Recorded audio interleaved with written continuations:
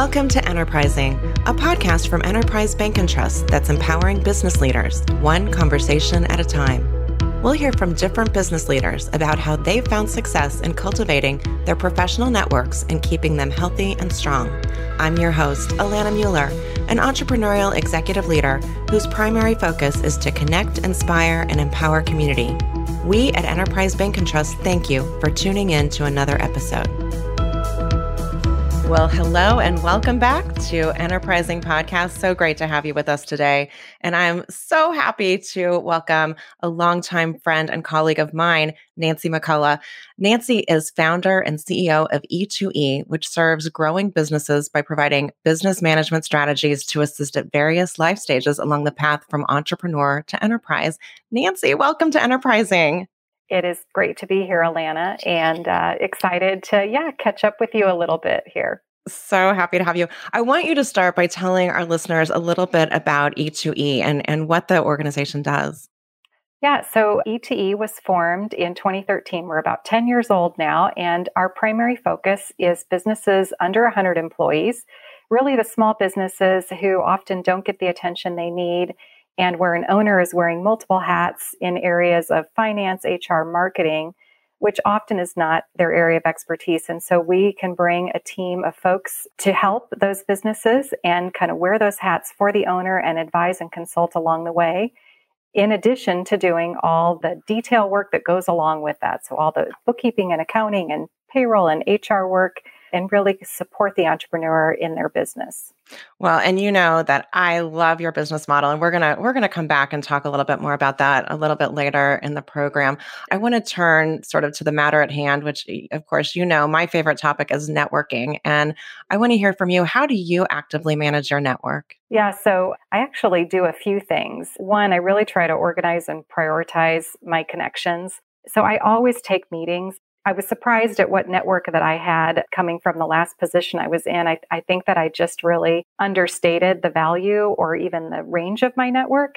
And so I found that there are a lot of folks that want to make introductions that are really good at this. And I just always take meetings. I always take meetings and really try to understand how I can provide value in that meeting and think of it less about myself and more about the person I'm meeting with. How can I help them? And especially when it comes from, trusted contacts, I want to be sure that I'm figuring out what value I can provide. I try to attend social events with former colleagues that I enjoy being around. So just continuing to pour into those relationships. And then also being on various kind of advisory boards and attending sponsored events, really just trying to meet as many people as I can and get to know them and see how I can be useful with them. I think it's important to always have your network be a two-way street. Well, and I completely agree with that. And in fact, I want to press on that a little bit more. What are some ways that you make connections mutually beneficial? I know that you give back. I know that you are so good at showing mutual appreciation. Talk a little bit about some tactical things that you've done to ensure that not only are you gaining value from these interactions, but that you're certainly giving value. Yeah, well, the first thing I really do is try to listen and really get to know the person and any challenges that they're facing. And then I try to think very hard about, are there any of those challenges that I can be useful with? Who do I know that I highly respect that I think could come and potentially solve a problem? Because I certainly have my areas of expertise, and sometimes there are things that I can do to solve their problem, and sometimes there aren't. So I try to think about, who do I know that can solve that? And I'm a problem solver at heart, so I'm always looking for that. But I think the biggest thing is to really listen and understand, what do they need? And sometimes I think both parties may come to the table with a different thought of what they're looking to get out of it. And I think it's always fun to watch sort of the unintended issue or resolution or challenge that maybe gets solved or addressed. And I've been surprised by that so many times. Yeah. Well, and I can attest to the fact that have always been, in fact, one of the most eager to accept a connection and to really dive in and say, yes, I would love to meet with this person. And so I know for one, I've always appreciated your openness to that and the fact that you genuinely do bring value. So thank you for that. In fact, I feel compelled to share with our listeners that you and I have been friends for a number of years. We met when we both worked at the Ewing Marion Kauffman Foundation, which, for anyone who's not familiar with Kauffman. It's the most well-respected institution in entrepreneurial education. And at that time, you served as chief financial officer. And in particular, you helped Kauffman subsidiaries to excel. So our listeners may not know that I was a direct beneficiary of your innovative and supportive approach to partnership. What I'd really love to hear from you about is a little bit about your experience and how your entrepreneurial mindset helped you to know how to best serve the needs of your colleagues, clients, and contacts. Yeah, so in kind of my tenure there, sort of late in my tenure, the foundation started, yes, taking to market some of its operational programs. And the folks that were often put in place to run those programs had been internal program officers. And there was a varied level of sort of business experience. You were certainly on the end of the more business savvy. Some had a higher level of business savvy and some lesser. And it wasn't long after we'd kind of rolled some of these programs out, the board really wanted to know how they were doing. And I just didn't have a lot of great information. We had really kind of sent them off on their own to find and figure out how to do accounting and how to get financial reports pulled together and track metrics and, do marketing and handle HR issues and governance issues.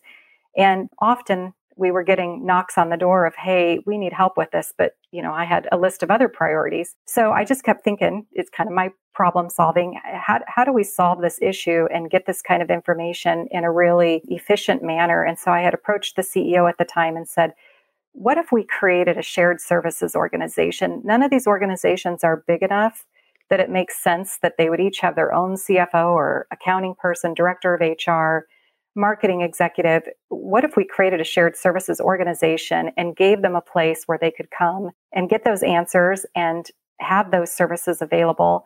And so we did that. He said yes, and we set that up. And it wasn't long before we had some organizations knocking on the door. So at the time, Jane Chu used to run the Kauffman Performing Arts Center. She came knocking on the door and said, hey, we would love to be a part of this. Well, they weren't affiliated, so we couldn't help her. And then I just was impressed with the thought of there's a need for this out in the marketplace, not just nonprofits, but small businesses, startups that really could benefit from a shared service organization across unaffiliated companies. And so it was that time that the wheels kind of started turning and I started thinking about E2E. I just love it. I mean, honestly, it was the first time, and I had long been, as you said, long been in corporate life. I understood sort of the various components of running a business. But as you were describing, I remember the company, for our listeners, the company that I was running at the time was Kauffman Fast Track, which is an organization that trains entrepreneurs to start and grow companies successfully. And the shared services organization that you designed within the four walls of the Kauffman Foundation provided finance and HR and IT and legal and facilities, basically all of these different services that as a small business, I could not have afforded with the level of excellence that you were providing. And I remember thinking how grateful I was that now I could afford it for a very reasonable cost because those costs were being shared with other affiliates like Kauffman Fast Track. And the fact that you were able then to, as you described, leverage your network, leverage your relationships, both inside and outside of the foundation to then create your own company is so remarkable. And again, another testament to the fact that relationships are so important. So thanks so much for sharing that. What I'd like to ask you about now is talk a little bit about an interaction or a relationship that you have that resulted in a breakthrough for you, either personally or professionally.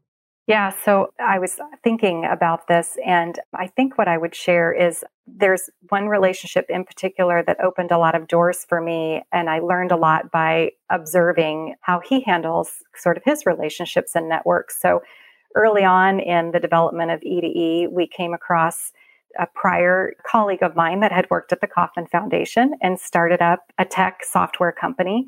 And one of his former employees left. They were in Silicon Valley and started his own tech startup and reached out for help. We worked with him for about a year and suddenly found that he was sharing our name kind of all over the San Francisco Bay Area with various other founders of tech startups.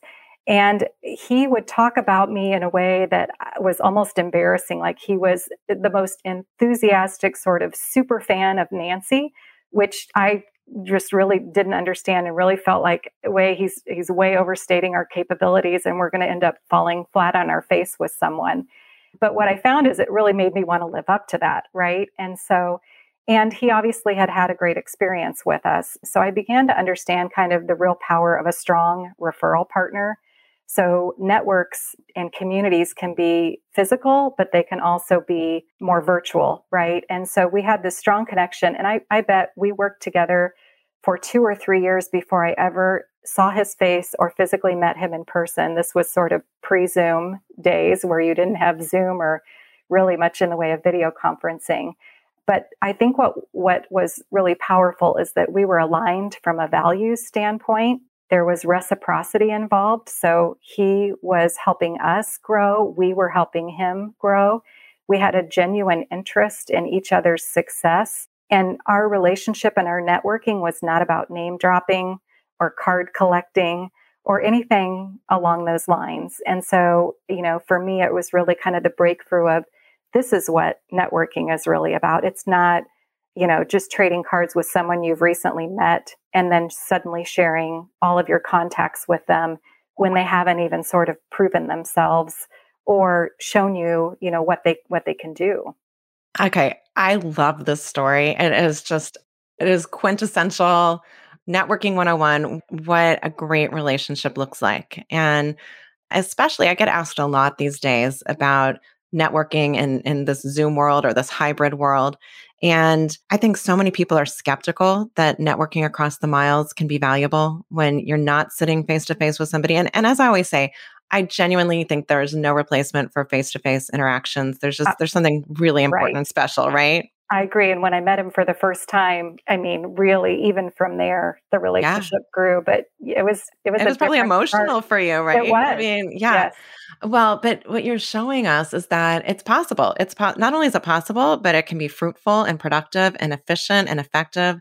And then when you are able to come together, it's even better. Even Mhm. better. So thanks so much for sharing that. I want to keep talking about this. And so what I want to know now is how has networking impacted your business overall? And so, for example, we've talked how you leveraged ideas that had been brewing in your mind and that you touched on in other parts of your career. And now you're using those ideas at E2E. What role did the people around you play in helping you to get your company off the ground and growing? Well, I honestly consider the key to what our success has been. We virtually have spent nothing on marketing, and we've grown at a rate of 40 to 45% almost since inception. Of course, that took a little bit of a downturn in 2020 and 2021, but even in those rough years, we were at a 20% growth rate.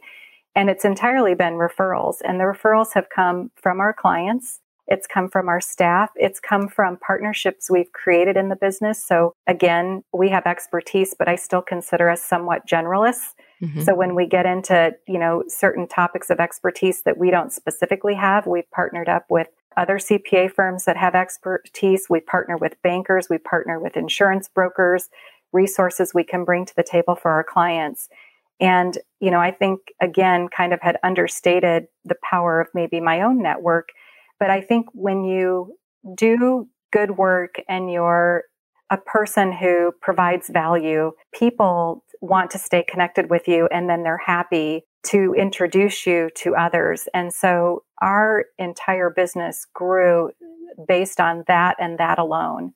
That is 100% the reason for our growth and success today. And there's work involved in that, right? Yeah. So sometimes with our staff, when we're introducing them to a client they haven't worked on before, we're explaining, hey, this client knows this person at this client and this. And if we were to ever draw the map, right, of kind of the network map of how clients came to us and who they know at our other clients, it's very tangled web. I mean, it absolutely would look like a web.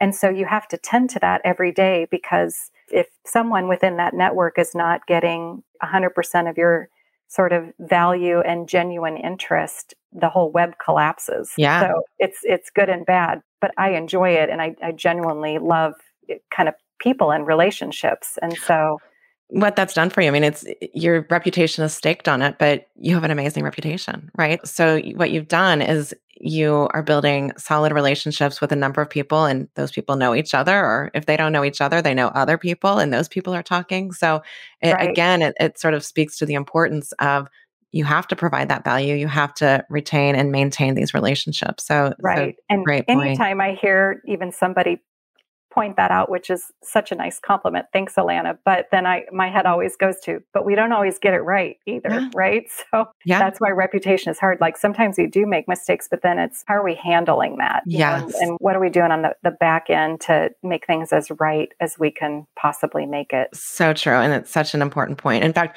what advice would you give to someone who wanted to grow or cultivate their own network? Yeah, I think advice would probably run along the lines of, and you might kind of see a thread here, but being genuine, right? Yeah. Genuinely interested, not self-serving in what am I going to get out of this, but more so what can I help them do? Because I do believe, it comes back around in spades, whether directly or indirectly. And then, so always then giving more than you expect to get, but also being selective. So kind of what I was saying about, I mean, you can join a lot of organizations and there are some out there and I'm sure they are successful, but the ones where it is a lot of, hey, let me open up my Rolodex would be the old term and start Exactly. introducing you to a bunch of people when I literally just met you at some event or we both joined the same organization Yeah. that's about sharing contacts and we haven't even gotten to know each other, nor have we used each other's services or done our due diligence with customers to find out